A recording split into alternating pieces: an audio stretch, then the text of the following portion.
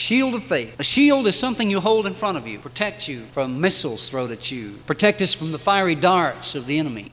It's mobile. You can move it. And as such, it is a very effective defensive weapon. Satan will at times hurl something at you right out of the blue, and it's your faith that will stop it. It's your faith that will stop it. Your faith. Keep your guard up. Strengthen your faith, because you're going to need it in warfare. If perchance you don't parry it off or ward it off and it gets through, you do have the breastplate of righteousness and the helmet of salvation. But nevertheless, if you'll keep that guard up, if you'll keep that faith strong, and you keep that faith strong through prayer, praise, and the Word, then the enemy will not likely be able to get through and strike a blow at you close quarters.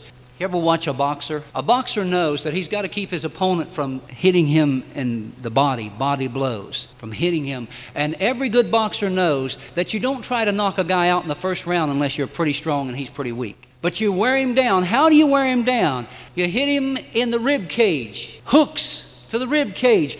You wear him down. That's why a lot of boxers, when they see this coming, they guard themselves closely. Same thing with us, friends. The devil knows that in order to wear us down, he's got to hit us below the belt. He's got to hit us where that shield isn't, you see. But you keep that faith up. You keep that shield up. You keep it strong. Keep it mobile. And when he tries one of those low blows or tries one of those body blows, you can ward it off. It won't wear you down. The helmet of salvation protects the mind. There's a lot of scripture there about the mind. The mind is a wonderful thing that we have not yet even scratched the surface on. It is estimated that most people use less than 1%, or is it 1/10 of 1% of their brain? Oh, what's that do to us? But the mind, Satan attacks in the mind a lot of times. He plays tricks with the mind. Mind games he plays. You need to protect that with the helmet of salvation, and this is the way it is. You say, well, I'm saved. That protects it.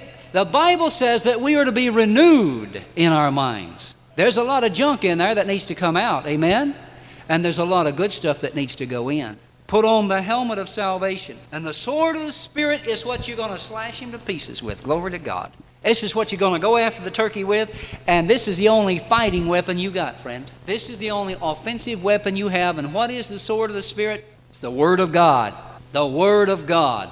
This is what you destroy the enemy with. The Word of God.